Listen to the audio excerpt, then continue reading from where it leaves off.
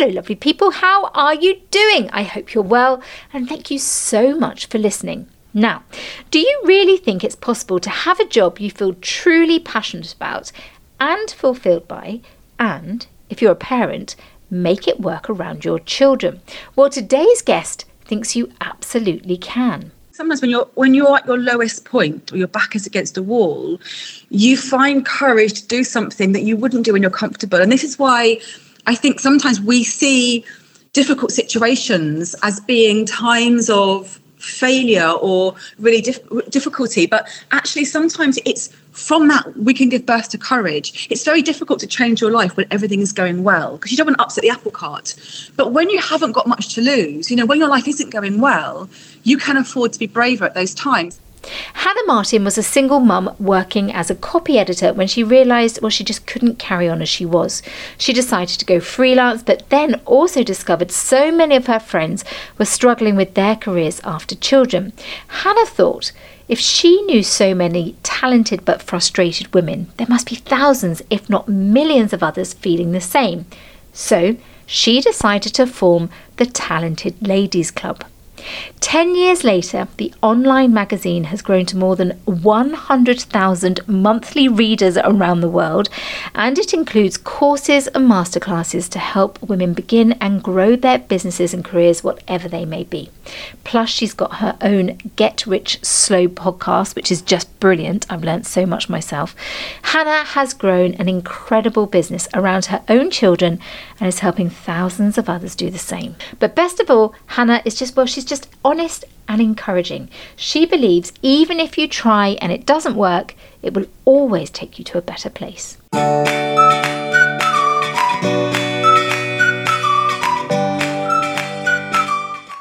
Hello and welcome to The Next Chapter by Ellie Barker. The idea behind this podcast is that as I start my next chapter from journalist to author, I speak with some incredible people who've already started their next chapters in the hope it might help you with your next chapter, or at the very least, you'll just enjoy the conversation. So here she is, Hannah Martin. Hannah Martin, thank you so much for joining me. I've been wanting to do this for a long time, so I am thrilled for you to be here. Welcome to The Next Chapter.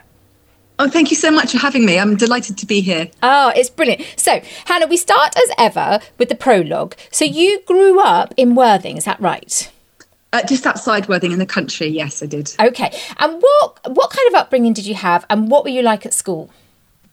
It's funny enough, I was exchanging some text messages with some friends today about our school years, and I was the child at school in the hand-me-down clothes with the haircut that their mum did and a head brace. So, needless to say, I wasn't one of the hot girls at school. I was really quiet, really shy, grew up in the countryside, quite a working class family. So yeah, that was my upbringing. But I imagine you obviously had a strong identity at school though. I'm sure you had a good haircut. I'm sure you did have a good haircut. And did you like school? Did you enjoy your studies? No. I mean, I latterly know that I have ADHD, which explains why I found school quite boring. Right. I would I'm very quick. My mind works very quickly, but it doesn't so I would grasp things quite fast, but also grasp on a fairly surface level, and didn't have the interest or patience to really then do the work to do it more. And I was lazy.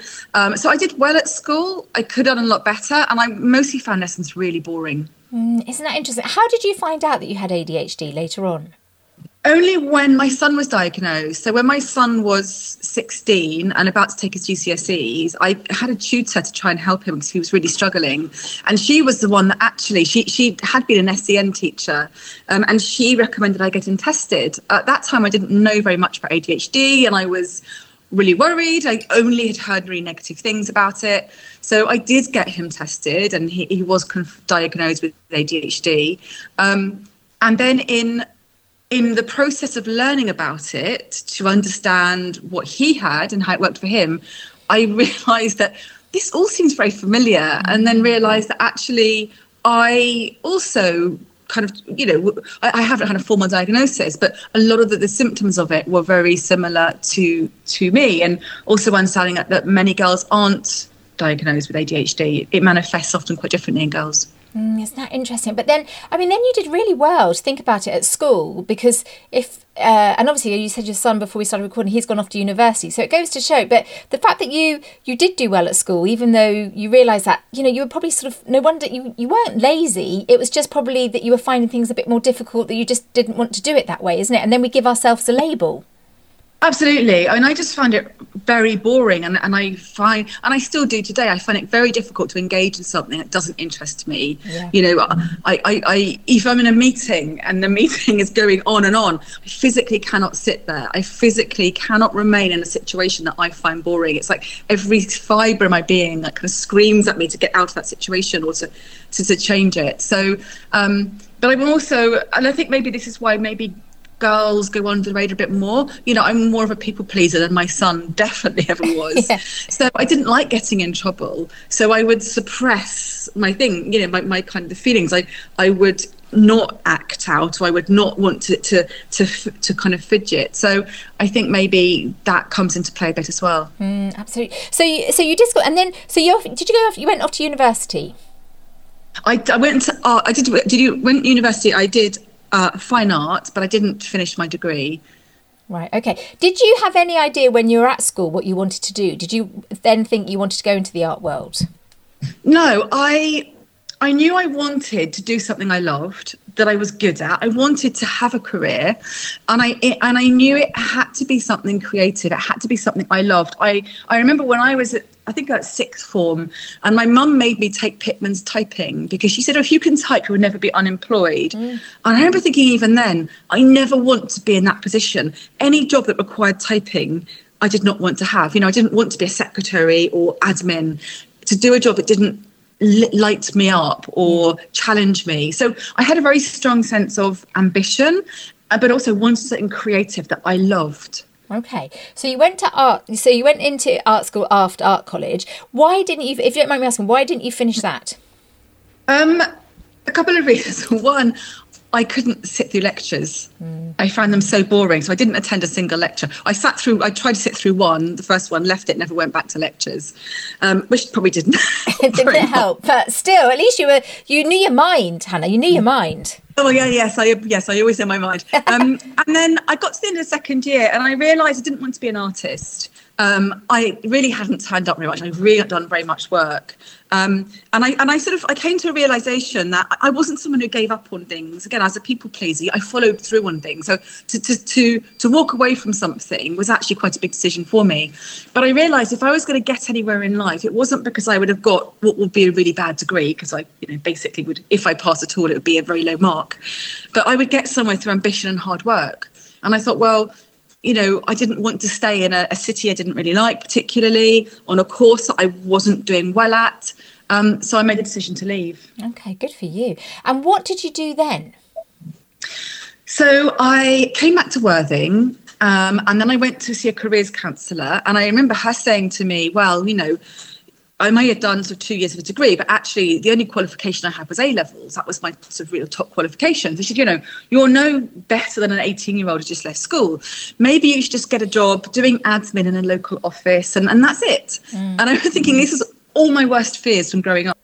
So I was quite depressed, didn't know what I wanted to do. I got a job in an office of a factory in my town, and I decided I wanted to go to Hong Kong. Now, I'd never been to Asia before, let alone Hong Kong. I had no job, no friends, I had nothing there. But the thing is, in those days, you could go there without a work visa, which was a kind of a plus. And it was far enough away from the UK. And I thought, if I'm going, I really wanted to go somewhere where I had no safety net, to really prove to myself I could make it. So I did. I worked for a year in this factory, saving up. And then I bought a one-way ticket to Hong Kong. I moved out there in 1995. Wow. No, 1995, yes. Wow. When I was 23. And did you have siblings, or do you have siblings? Yes, I'm the eldest of four. Oh, okay. And so, but were you like the first one in your family to do something like this, to go so far away? No, I mean, my dad came from a large family, and they were all big travellers. So my dad was in the Navy. Many of his siblings were in the armed forces. I had cousins who lived all over the world and travelled. So it's definitely in the blood. You know, we are a family of travellers.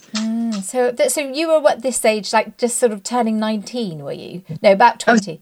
23. Oh, yes. okay. Sorry, you were 23. So you went out there, and did you have a job before you went out there? Did you get... No. So you just went out there and you didn't know anyone. So what did you...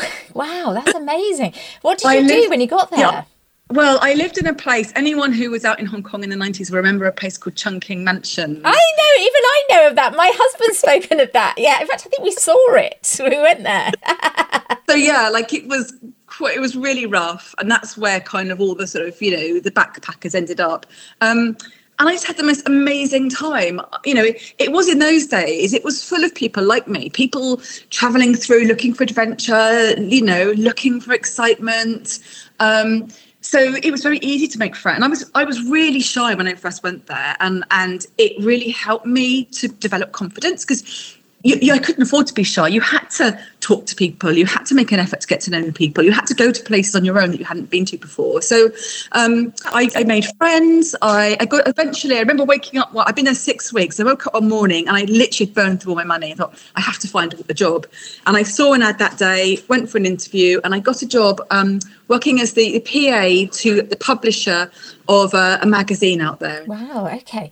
And so, yeah, I mean, that goes to show that, isn't it, that you did such the right thing leaving your art course, because you suddenly then went on, you were learning all these life skills, which we'll go on to talk about, that have obviously helped you so much. But it does go to show if somebody, and it's like, if we often say this, if you're listening to this, and even if you've got children and you know something's not working for them, it doesn't do any harm always. You all think we've got to stick with it, but look at where that took you.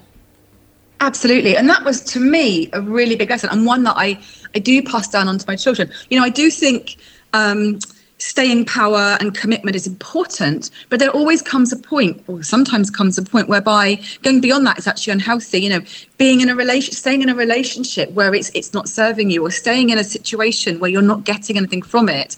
Sometimes the courageous and right thing to do is to walk away rather than to stick at it. Yeah, well, you know, I'm a big fan of the next chapter.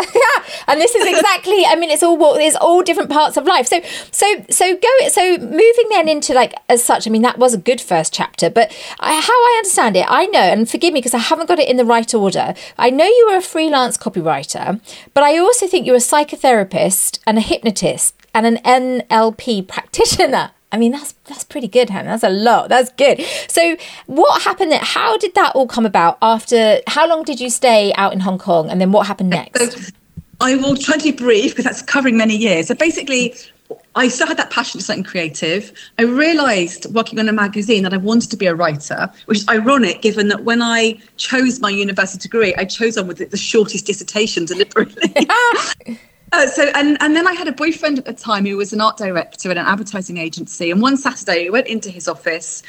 I went into the creative department and I just felt at home. I knew that was my place. And I saw what the writers did and thought I could do that. So I called up the executive creative director of Ogilvy and Mather, because I'd heard that he was looking for a writer. And he arranged to have a meeting with me. And I could see he wasn't interested in me because he was looking for someone with experience. I had no writing experience at all. I think to shut me up more than anything else and get rid of me, he set me a writing test, which I did. He obviously really liked it. He hired me and trained me. I then worked so I spent 5 years in Hong Kong, worked at Ogilvy there. Then I came back to the UK, worked at Ogilvy in London, and then worked at lots of other advertising agencies, eventually went freelance. And when my son was a toddler, while I was working in London as a copywriter, on the side, I qualified as a psychotherapist, a hypnotherapist rather than a hypnotist, and an NLP practitioner as a sort of an outside interest. Wow. Okay. That's amazing. Okay. Right. So going back, so you stayed for 5 years. Was it in Hong Kong? Yes. Wow, that's amazing. But that was really brave to write to, because Ogilvy and Mather, you know, I don't know too much about it, but I know that they're a huge company. So that was a really brave thing you did. And presumably, given that you were saying before you were quite shy and introverted, again, that trip to Asia, that really must have helped you to have the confidence to just go directly to that man. Yeah, there is something, I've thought about this over the years. And I think for me, when I went to Hong Kong, it feels like a brave thing to do, but I think sometimes when you're at your lowest point, or your back is against a wall, you find courage to do something that you wouldn't do when you're comfortable. And this is why I think sometimes we see difficult situations as being times of failure or really difficulty, but actually sometimes it's from that we can give birth to courage. It's very difficult to change your life when everything is going well, because you don't want to upset the apple cart.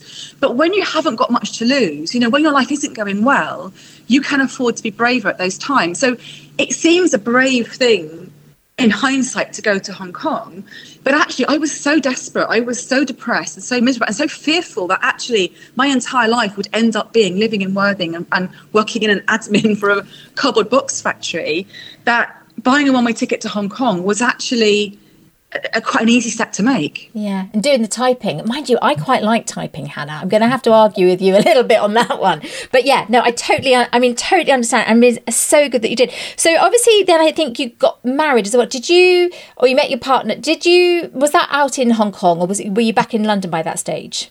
No, so I went travelling. Again, when I left Hong Kong, I realised there wouldn't have been an opportunity like that where I didn't have a home, a job, a career at that point, because I was between jobs. And I thought it's a great opportunity to travel the world. But there was no one I knew who was ready to travel then. The thought of travelling the world on my own utterly terrified me. But I thought I never wanted to let fear limit my life. So I bought a round the world ticket, and I spent the best part of the year travelling the world on my own, which again initially terrified me. I spent the first 24 hours in India, where I first went crying. Oh God. Because I was so lonely. Yeah. But I ended up loving it and developing confidence, had an amazing experience. And then I met my first husband in Sumatra. He was a local, and so I met a local when I was travelling, and I brought him back to the UK. Wow, amazing. So when you came back to the UK, you said that's when you went back to work at Ogilvy and Mather again? Yeah, so I got in touch with their London office, went in to see them, and they hired me as a freelancer. Right, okay. So you carried on doing this then, like you said, being a freelance copywriter up until you had was it your first child? Your son? Yes. So I then when I left Ogilvy, and I then worked in agencies in London. So I was in advertising agencies in London for quite a few years. And yes, when I fell pregnant with my son and had him, I was working full time in London. And when you say that you became a psychotherapist and hypnotherapist, is that right? Have I got that right? Yeah. On the side, did you practice as that as well? Because that must have taken you a long time to learn to train for both of those. So the course I did was a year, and you spent 1 weekend a month at Sussex University, and then you spent every week, you would have to meet up in groups. You would have to see people throughout the year to build a case file. So I qualified then, and then I practiced for a short period of time, but around my work, and then I stopped practicing. And was that before you had your son? No, it was after I had my son. It was after you had your son. Wow. So you obviously had a real... It's interesting, it's just going on now to what we're going to talk about, but obviously you love the writing side of it, but then you obviously had a real passion for people and also the development of people as well. Yeah, I've always been interested in what makes people tick, and I still am. And so it was interesting to study that. I think, and also I was in a very difficult marriage with a very troubled man, my first husband, and I think I also studied that as a way maybe I thought I could help him, understand him, and maybe learn things that would help him in my marriage. And ironically, it was doing my NLP training that made me realise actually I had to leave my marriage. So it didn't really work out in the way I hoped for, but it worked out for the better. Well, exactly. And again, this is what you were saying earlier. Sometimes when you're in a difficult situation, my goodness, God, there could be so many next chapters we talk about here. But again, with marriage, it's something actually we've not done on the podcast, which I would like to do a whole episode about with divorce and more, because it's the right thing sometimes, isn't it? Not that I'm an expert, but when someone's not happy, it's so much better to move on than to keep clinging on to it. Absolutely. The worst thing you can do is stay in a relationship that is not making either of you happy. And it was a massive thing for me because I was always very good growing up. I wasn't a naughty child. I was a people pleaser. So in my identity, no part of my identity was getting divorced. we were, the era that we were both brought up in, divorce was not as common as it is today, and was generally seen as quite a negative thing or a failure on some kind of part. So psychologically, for me to get divorced was a really big thing, because you marry for better or worse. But actually, once I'd gone through that psychological process of accepting that I was divorced, it was quite liberating, because I thought, I'd carried these perceptions of what makes a good person and what you have to be that were passed on to me by society and by the world. And actually, if I can get rid of that one, then why do I have to accept other things that I'm supposed to be or supposed to do? Mm-hmm. And it's quite liberating to then revisit that and think, well, these things that I think about myself, I don't necessarily have to be those things, or I don't have to do those things. So I think once you break one kind of barrier like that, it frees you up to look at other things as well. I think it's amazing and brilliant. And I mean, again, this is a bit of a tangent, but I'm a big believer. I don't know how you feel about this, Hannah. When you hear people, I hear people like sort of psychotherapists like Julia Samuels talking about transgenerational sort of issues that get passed down. But this, over the years, how we're all told, yes, you've got to stay in that marriage, you've got to do that, you've got to do that. But slowly it builds up. So the problems that they had just gets passed on to the child, and then the child has those problems and that. So by doing what you did, and I'm not suggesting at all that this comes from your parents or anything like that, but it's just saying that you set yourself free, and that will then help your children as well, show them that they just can do their own path. And it's a totally different way of living. Absolutely. My parents were willing me to get divorced by the end. I hung on way longer than my family would have liked. But I think it does. But I think it's really interesting. We look back at the previous generations and we can see the changes that we've made. But I'm sure, we see it now with a lot of the talk about gender identity and things like that. Every generation strikes out its own path and has to almost reinvent things for themselves.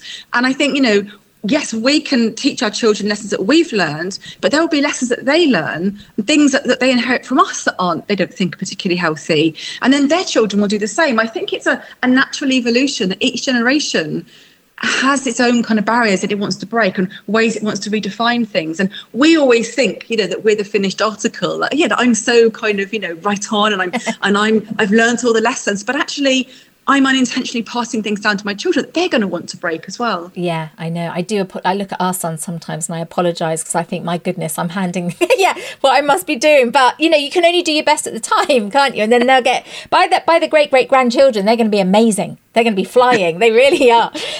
So you had all this. So by this stage, then you were divorced. Were you divorced by the time you started your Talented Ladies? Yes, Amazing. I was. Yes. Okay, so you really were. So was this a stage there that you were starting up a complete new next chapter? So you'd broken up, but you had the marriage. You were sort of on your own with your son, but you saw and were you still working at this stage as a freelance copywriter? Yeah, so there was quite a pivotal point. I was quite depressed after my marriage ended, because in the 5 years I was married, you're in survival mode, so you're just living. And then when it ends, you then got to sort of deal with what's happened to me and process it and understand it and forgive myself for what I allowed to happen. And I was working at an agency, had a really good job in London. I was a single mom, I had no pair, massive mortgage. And I felt like a caged animal. And I remember one day, I didn't really plan it, I found myself walking into my boss's office and quitting. And I had nothing. I had no safety net. I just walked. I obviously gave a month's notice. But then I thought, well, I've really got to find work. So that's when I became a freelancer. I then worked really hard to kind of get connections and build work, because I obviously had this huge financial burden to pay every month. So that's when I became a freelance copywriter. Okay. And then I did that as a single mum for a while. Then I met my now husband, who's very lovely, and I fell pregnant. I had our daughter, and it's when I had my daughter. So at that point in time, I was freelancing from home and doing very well. I'm a survivor. I can kind of gather up energy, and I can really kind of make things happen for myself. So I was doing really well, but I was. I'd always worked in London, even as a freelancer. For the first time in my life, I was living and working in Worthing, and I didn't have any friends in Worthing. All my friends were all over the world, were in London. So I I started to get to know some local women. I thought I want to kind of build a life here. And I was really shocked when I started to get to know people that how many women that had had amazing careers, brilliantly successful people. And then they were really struggling after becoming a mum. And they were giving up on things. One of them was a financial director of a very well-known company. One was a solicitor. One was being an architect. One was head of buying at an Arcadia brand. And these people were looking for admin jobs or just really scrabbling around for whatever they could get. And I thought that was a real shame.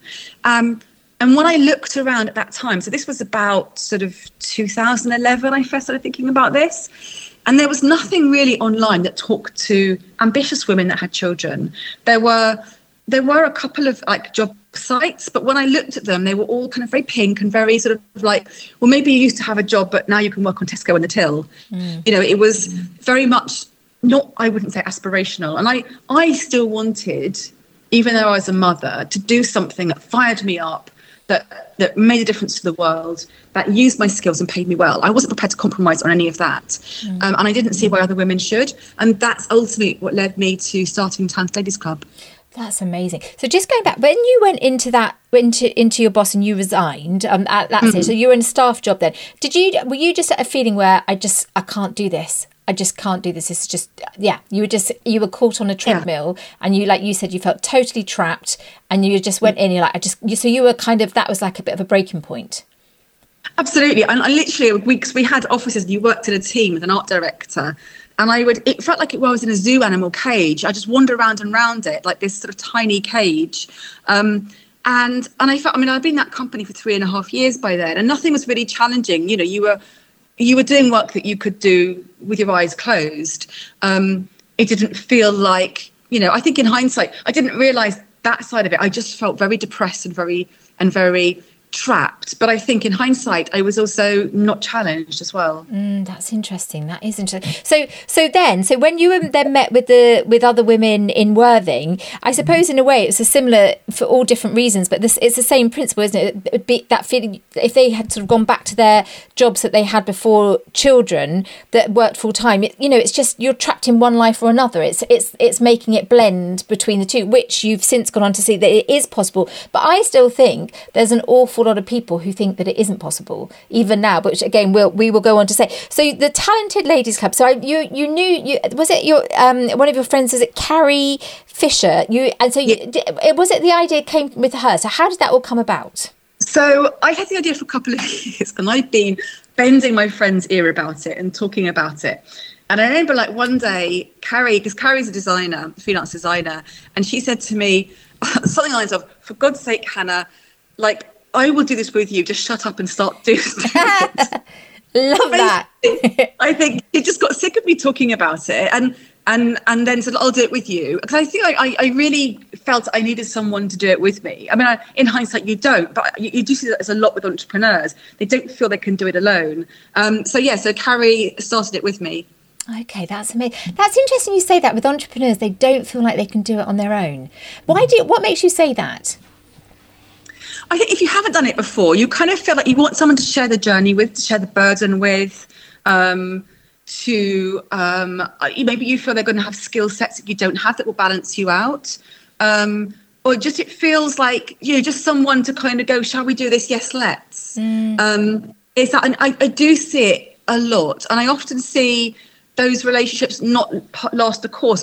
There are some businesses that are started in partnership that do last the course, but the majority that I've seen don't, because you often find you get an accelerator and a brake. So you get the entrepreneur who's got the idea and the energy and yes, let's put this forward, let's just push this forward. Let's, I'm going to stamp all over all those barriers and just kind of do it. And then you've got the person going, but should we? Let's hold on a second. Let's think about it. Yeah. And sometimes that can work really well, but sometimes you can get sick of each other because, the accelerator just wants to push forward.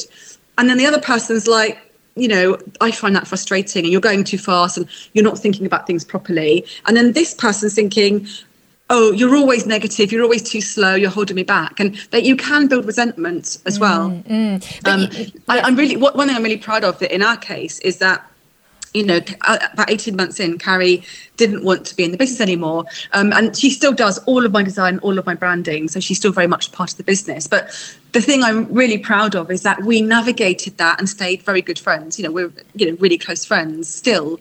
And we were able to navigate that without any bad feeling and respect for each other. Yeah, how amazing. Because doesn't she live in France now? Does she live? Yes. Yeah, I mean, that's another lovely next chapter.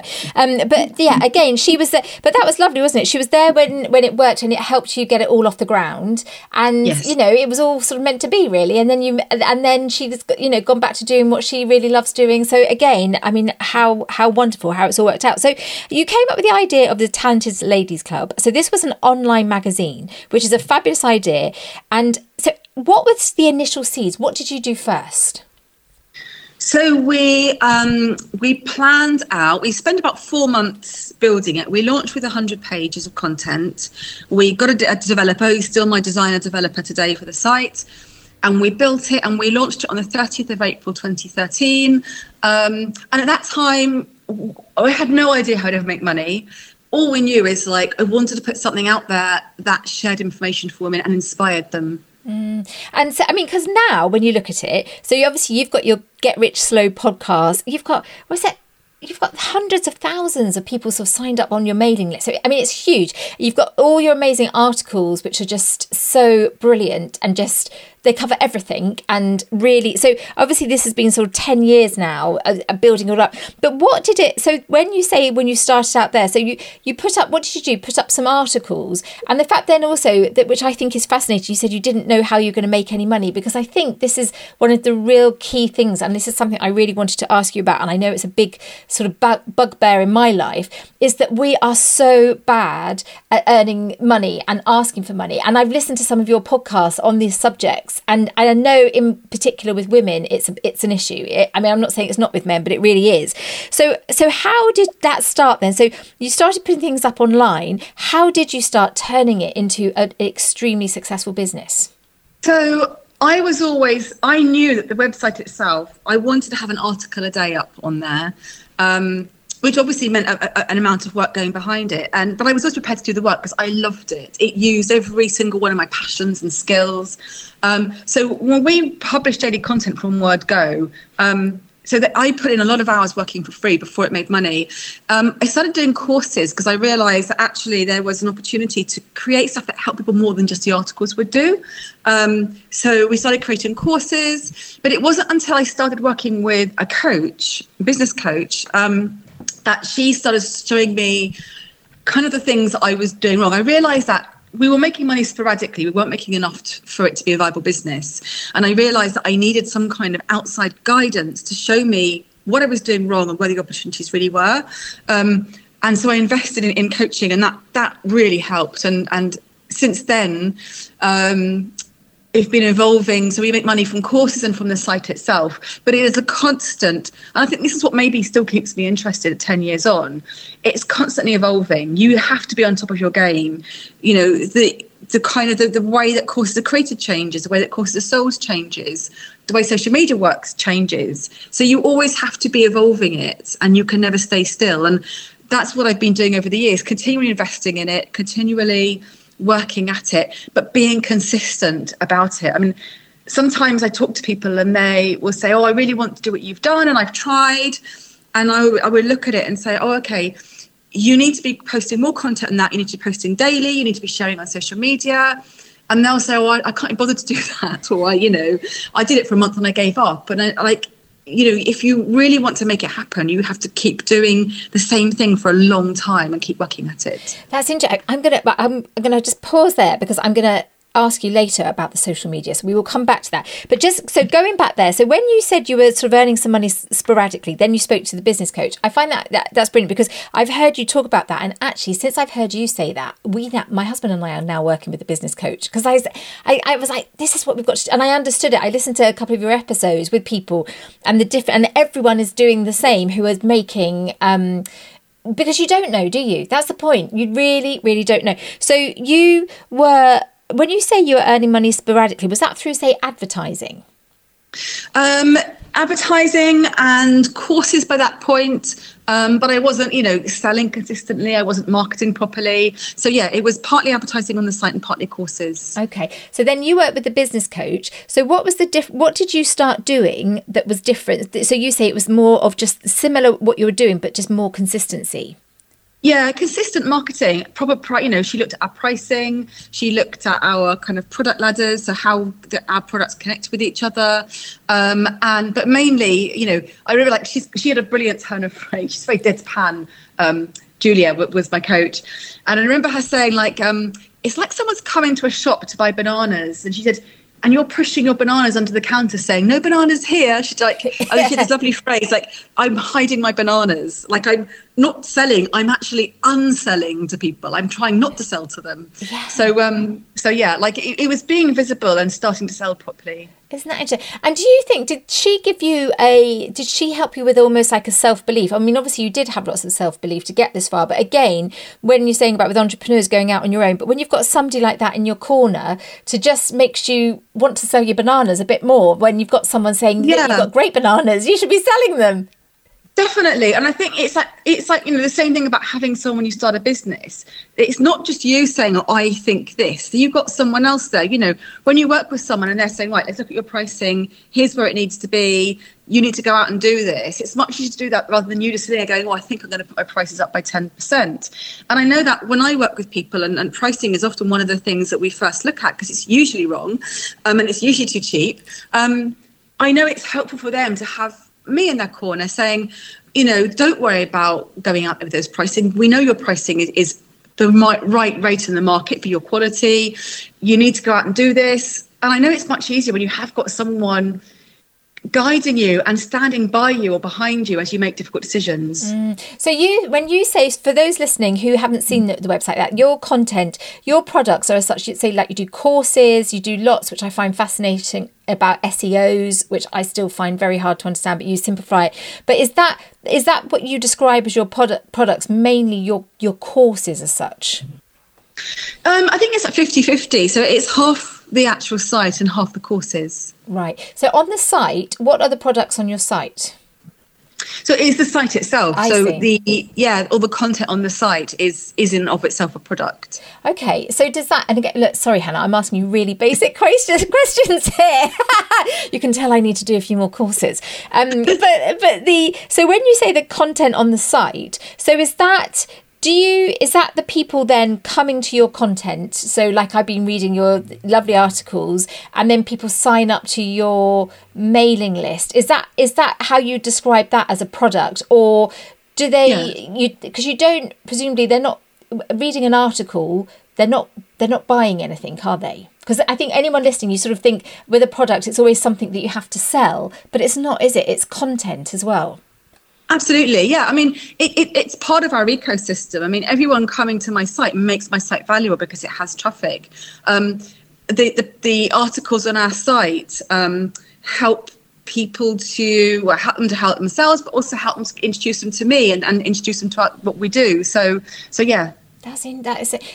So like the currency of the people coming into your site, you would class as that is a currency, because this is now your audience as such, and your customers. And also we make money off advertising on the site as well, so the site generates an income too. Oh, I see. So okay, wow. Oh God, I think I definitely need to sign up, Hannah. I do, but yeah. So, and also obviously this you're helping people. This is the whole point, isn't it? So that must be extremely rewarding for you, because not only are you learning, and were you learning, because you've got a big team there now as well, haven't you? Got quite a lot. How many people work on it now?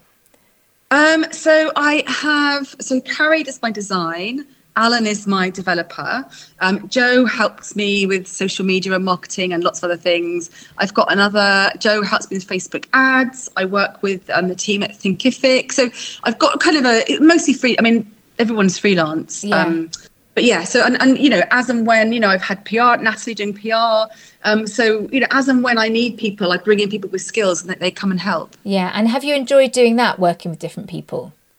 Oh, definitely. Yes. I mean, everyone I've worked with has been really lovely. Yeah. Yeah. So, but also the whole point of it, which is where it started off, that you're helping people, and presumably you get a lot of feedback with that, where people are they setting up their own businesses? Are they finding jobs that suits them? What would you say is the way that women, especially with children, are reaching their potential? I think over the years, it started out much more kind of career focused, but over the years, I mean, it was 2007 when I quit my last job. So I haven't been an employee for a long time. So as I'm the writer or editor of all the content on there, there's less, the balance is weighted more towards business, because that's what I know about more, and freelance. I'm less qualified to talk about career-based stuff because I don't have a career in the sense of being employed. And also I find that, career-based stuff tends to be like an acute need, other than sort of career development. Generally, you only think about like CV writing, for example, or job interviews when you need it. And then when you have a job, you just do your job, and you're not really, thinking about your job that much. You're just doing it. Whereas business and freelance, you need to constantly be bringing money into your business. And so the business side of it has much more of a sort of a chronic need. So the content generally tends to be more kind of skewed towards that. And do you find now more and more people are having for it to work for them, that they're setting up their own, like you have done in a way? Yeah, I think the fact that the internet has really changed how we can set up businesses. We live so much more online. You can start a business from your laptop, and your laptop pretty much is the only kind of physical resource that you need, as long as you have Wi-Fi. So it is much more available to people. There's more information about setting up businesses. There are many people doing it and then inspiring others to do it. That said, I think it's still hard. I think the failure rate of business is still really high. Not everyone is going to make a success of it. Not all the information out there about starting business is entirely honest and accurate. And not everyone has the right personality to see it through. But I do think it is great that it is much more freely available now. That if you've got a laptop, you can start a business. And the idea of remote working, when I first was freelancing, people would expect to physically meet you as a freelancer. I remember once I did some freelance work for Boots, and I had to drive from Worthing to Nottingham and back in a day for an hour-long meeting to meet Boots agency, for them to just physically see me and go, yeah, you could do the work. Nowadays you'd have a Zoom meeting or a Skype meeting. It's much more accepted now that you could do business with someone and never physically meet them. And that has enabled more people to start business from home as well. And again, going back to what we were saying earlier, and I saw some of the articles that were written on your site, but again, it's who suits doing this kind of thing. I mean, I think it's amazing. And I know friends, I know they've got these amazing talents and they've got these amazing passions, but also when you're caught in that, you go to work and you get a monthly salary and you have your weekends off, you can see the two sides of the coin all the time. But is it something like women, if they want to apply for a job, they'll wait till they're 100% qualified, or they think they have to be 100%, and men it would be 60%. And female entrepreneurs are paid 24% less than men. I mean, still, and that's, I think, still. Oh my! I mean, it's shocking. And so I suppose, how do you encourage women to get over that, to make the leap before they're quite, they're not, like that day you just went into the office and you said it, even though you didn't have it all planned, but it did all work out. But how do you encourage people to make that leap and to go for it, the fact what they really want, and to know they're going to get paid? Sorry, Hannah, to know they're going to get paid as well. I think I do it by sharing knowledge of what the process is like. Look, I think when you can see the process, it makes it feel more realistic or more achievable. When it's like starting a business and it's a big grey murky cloud, you don't know what starting a business actually involves. It's much harder to visualize yourself doing it. But when okay, to start a business, I just need to do this step and this step and this step, and that's fine. But I will caveat that by saying that it's not for everybody. There are a lot of people who start businesses earn less than minimum wage in their businesses, and some of them never get beyond that. They never earn more than minimum wage. Some people find it quite isolating. They find it quite difficult. You do need to have a lot of sort of get up and go. You need to have a lot of initiative. You need to have kind of strength of character to take the knocks and then just get back up and do it. That self-belief. Not everyone has the personality trait to do it. And I think, I think sometimes people would are better off not doing it. But that's not to say starting a business isn't part of their journey. I know some people who start a business, the business doesn't work out, but it takes them to a totally different place and a better place than they were before they started the business.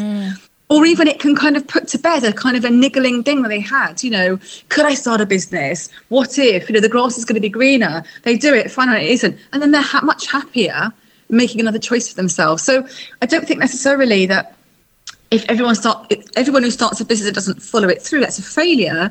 I very much believe in kind of everything we do, we can take something from it and it can make us better or put us in a better place. But not everyone will necessarily start a business and it will make them an income and they will stay doing that. Well, it goes back to what we were saying before as well. It's knowing when is the right time to leave. But I also think you're right, because when you've got that niggle, I always had it back with writing books, but it's like that you have the niggle and actually I've been talking about this with the business coach actually. Sometimes that niggle of I should be doing this, I know I should be doing this, or even like on a list of things to do, you're always thinking I should be doing more, but it's that niggle and that can make you feel really miserable. So actually it's better to just do it and see what happens, because you'll feel freer from that.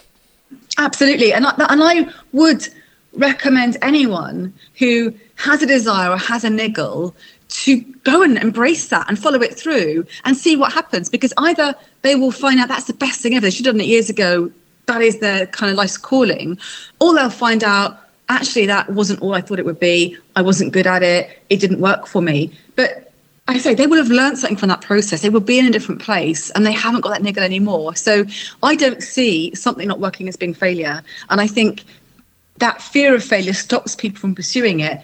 But I think it's far better to go open-hearted into something and accept it might work or it might not work and really embrace it and see what happens. Yeah, because also I think as well, if you've got the right people around you, everyone will support you and everyone will just admire you for having a go, because the people who, if you're frightened someone's going to poo-poo you, well, you don't really care about their opinions anyway, because clearly they haven't done it themselves.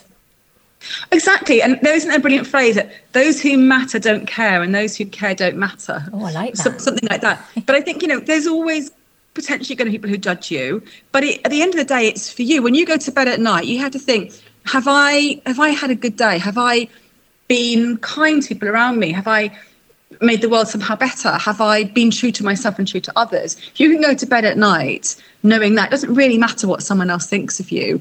That knowing yourself and knowing that you have done your best. And this is something that, I try and tell my children. All you can ever do is try your best. Sometimes your best won't be good enough. Sometimes it will be.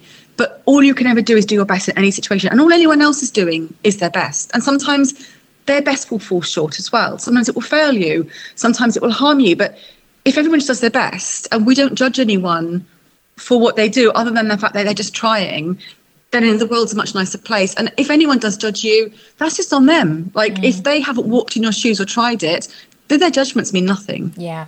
And I know from doing these conversations, everyone who started a next chapter, they would never judge. They just wouldn't, because they've been through it themselves. And, you can understand that. So before we move on with you, I'm going to ask you about social media, because, Hannah, this is like a bit of a bad one for me as well. Clearly it's still got really a lot to learn, but with social media, I find social media really overwhelming, and I find it hard. And even though I'm a journalist and I'm used to going on the TV, I find it really, really hard to put myself on my Instagram about me and my books. Say, I'm just using myself as an example, but then I get a bit confused, because I hear people say, well, Instagram isn't what it was, or Facebook isn't what it was, and then there's TikTok and that. So it then becomes all completely overwhelming. So what is your advice, again, for people with social media? Do you think it is still the same, that it is essential, and that, like you're saying, the consistency is the key, perhaps no matter which one you choose? Absolutely. I think there is no better way to get in front of people than social media. If you think about it right now, it's always going to evolve. There's always going to be, it used to be Facebook, then it was Twitter, then it was Instagram, then it's TikTok. There's always, there was Snapchat for a while. There's always fashions. But I think, find out where your people are, be consistent, And, I think the thing to think about, I always have two words when I think about social media, is interesting and useful. Is what I'm sharing interesting and useful to the people I want to reach? It's not about me. It's not about what I think is important, what I want to share. It's about what they want from me, what they need to know, what I can do that's going to help them. And I think whatever platform you're on and whatever you're doing, if you bear in mind that the people you want to talk to and what it is they want to think, feel, know and do, and if you can share that information with them, then, they will always want to consume your content. The moment your content becomes very sort of self-referential or just very inward focused or about you, I think you're not going to impart much of use. Obviously you get influencers. I have a real love-hate relationship with social media and the whole world of influence and the parasocial relationships that builds up on there. And I think the world of influence is quite unhealthy, and the way that we consume it, as people, is quite unhealthy these days. The power that we give to people we don't know and don't understand the motivations of is quite frightening. But in terms of from our own accounts, I think being aware of the people you want to connect with and what they want from your account, I think is really helpful. That is very good advice. And do you think do one well? Because I hear that philosophy quite a lot. Or do you think give it all a go? Yeah, do one and do one well. Yeah, you have a finite amount of energy, and to do social media really well, you have to engage. It's social. You can't just put content out. So yes, do one really, really well. But I also say that I have an Instagram account that I use. I don't have even I don't really use my own, like the business one. I use a personal one, and it's so locked down. Like I've got no profile photo or anything like that, and it's literally just my friends on there. That's it. Because I want to use that. Like, we can all get sucked into the dialogue that we see on there and the message we see. And even if you're looking at it knowing, I know when that person's sharing that, what their intention is. They want to make me feel jealous. Or they want to make me feel like I'm inadequate in some way. But even though we know that, there is still that drip, drip, drip when we're consuming content of people saying they're more successful than us, they're happier than us, they're better than us. That has a sort of an insidious effect on us. So when I personally consume social media, I do it on a account that only follows about 15 people, and then I just follow food accounts. I love food and yoga, so I just look at food accounts and yoga accounts. Oh, that sounds good. But I just share photos on there. The only people that see them are my friends, because this is a decision I made in 10th Ladies Club. I didn't want to post photos of my nice holidays or me having meals out, or I never wanted someone to look at my content and feel bad or inadequate, going, oh, look at Hannah, here she is off jetting south of France for a few weeks to work, or here she is having a really nice meal in nice clothes. Because I think that's going to make the person who watches that or reads it feel bad. Yeah. And why would I make someone feel bad? And what's that got to do with my business? So I actually don't really post very much personal on there because of that. But when I do share photos of my life, it's with people who know me, who want to see my kids and want to see me on holiday, because they might have been there with me. So I use social media in a very different way to how I use it for business. So when you were using it for business to build, or as you use it, do you tend to just really, going back to what you were saying, you just really keep it about the business, but it will help the people that you want to help? It's purely, it's that motive behind it. Absolutely. It's all about what can I do that helps you and that makes you feel more empowered and feel better as a result.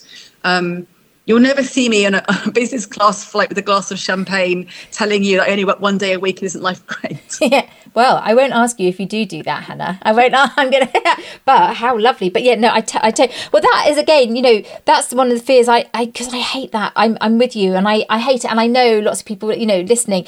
You feel rubbish, don't you? And it's bragging. I mean, that's what it boils down to. It's some form of. But so that's where. And then, but I think I go a bit too far the other way, because I don't want to post anything. But then you've got to do it for people to know about my podcast and about my books. But it's how you do it in a way without making them feel bad, and you can then overthink it, and then you don't put yourself in it and that sort of thing. So it's a fine line, I suppose, between all of it, isn't it? It is, yes. And I think, if someone's listening and they were looking for advice on that, I would say go and look at accounts that you like, that you feel get that right. I mean, for you, in terms of, other writers, and look at accounts that you think, oh, I actually really like what they do, and they don't make me feel bad. Yeah. And then go and look at their posts. Go, there are some common themes I see them posting. What are their posts that get the most engagement? What do their posts? Which one of their posts or types of their posts make me feel good, or I like to see? And then just go and look at someone who does it well and see what they do, and then build a strategy based on the insights you get from that. Yeah, that is very good advice. Thank you, very good advice. So moving on to be continued, what would you like to do next? I mean, you've done so much, but what would you like to do next? Would you, I presume you want to just keep going with the Talented Ladies Club, but you've got your podcast, reaching so many women. Is there anything that you would like to do next? No, I mean, I love, Talented Ladies Club is always evolving. I can never get bored of it because it's a different beast. Every year the business is a slightly different in a way, and it's always challenging me. I'm always trying to learn something new. So I'm not at the stage yet where I'm getting bored. I do I'm 50 now. My husband is he's in his late 50s. So, he's got a business as well. And he's talking about one day, selling the business and what we do next. And I would love to travel more, when I get older. So I think I can take TLC with me. There is no reason why I can't still be doing TLC on the road. But whether I ultimately sell Talented Ladies Club, I don't know. I have no end kind of exit plan for that. I'm still enjoying it now. I had thought about, maybe selling something for, when you retire and having, a Talented Ladies Club for retirees. How do you have an amazing life when you retire, and what are the options? So I can't imagine ever not working. My parents are, my dad's 80, my mum's in her 70s, and they are as busy as I've been. Yeah, good. Active, busy people, and they have really full lives, really full social lives, and they're always, my mum was mayor, they're always in, kind of doing stuff in their town, and I think that's me. I think I'm always going to want to be busy. I get bored if I'm not doing anything, so I think I'm always going to be looking for something that challenges me, that interests me, that I can get better at, I can learn something from, that I can help people with. So yeah, that's kind of my plan. Yeah, it sounds a good plan. Going back to you in your college when you got bored with the lectures, I think if you were on that beach and not doing anything, you probably would get a bit bored, Hannah, wouldn't you? So yeah, I think it's so important to keep busy. And my husband and I always have a thing that we never want to retire. But I think it's I'm not saying work all, really long hours all the time, but it's just like you were saying with your parents, lovely to just have that, just keep going. If you're doing something, and again, this is why it's so important to do something you enjoy, isn't it? Because it's rubbish if you don't enjoy it, but if you love it, why would you want to stop doing it? Absolutely. I've got a grandmother in her late 90s who, is still kind of active and doing things at a late age. So I've got a few years ahead of me yet. Yeah, you absolutely do. Well, it will take me that time to work out how to do anything. So Hannah, you've got to keep going because I've got a lot to learn. So for your acknowledgements, who would you like to thank who's helped you along the way? Oh gosh, that's a massive question. Yeah. I guess, Carrie, Talented Ladies Club, it wouldn't be here if it wasn't for her. My many friends along the way, Joe, who works for me now, all the people, but also the people who read it and buy the courses or just watch my free classes, because it wouldn't exist if it wasn't for the people who use it and who value it. And they are, I create it for them. I create it based on the information I get. When people ask questions in classes, that helps me create more content for them. So, definitely the people who read Talented Ladies Club, who get it done at a freebie, who join my mailing list, who buy a course, who interact in any way, I wouldn't be here without them. I should say as well, you put a percentage of all your profits to charity as well, to quite a lot of different charities. So that's a lovely thing for you to do as well.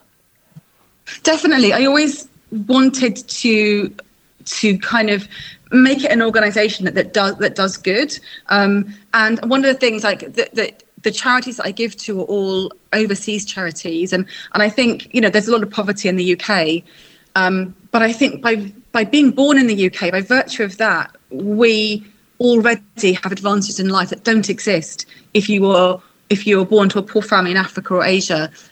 So I give to charities that support women and mothers and their families out there. Yeah, no, it's brilliant. And again, it just, just gives it all. A bit goes back to what you're saying, what you were talking about with the social media, that it's just all, it's a whole different philosophy then, isn't it? It's not just about, look, I'm on my first class flight.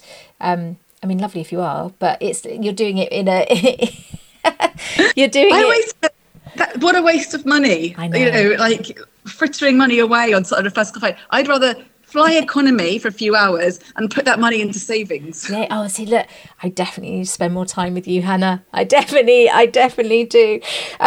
So, and now look, I know we've spoken about it, but we end with our advice for people listening, for our lovely listeners. Now, I know you're saying that, but let's just take that. Say, for example, if you want to, you've got a passion about something. So, say, for example, you've got a passion for interiors. Often I use that as an example. I know lots of people who listen do, and they love the idea of interiors, and they really want to have some form of an interior business, but they're starting to think, do you know what, I haven't done it, and why does anyone? There's enough interiors businesses, and you can apply that to any different type of business.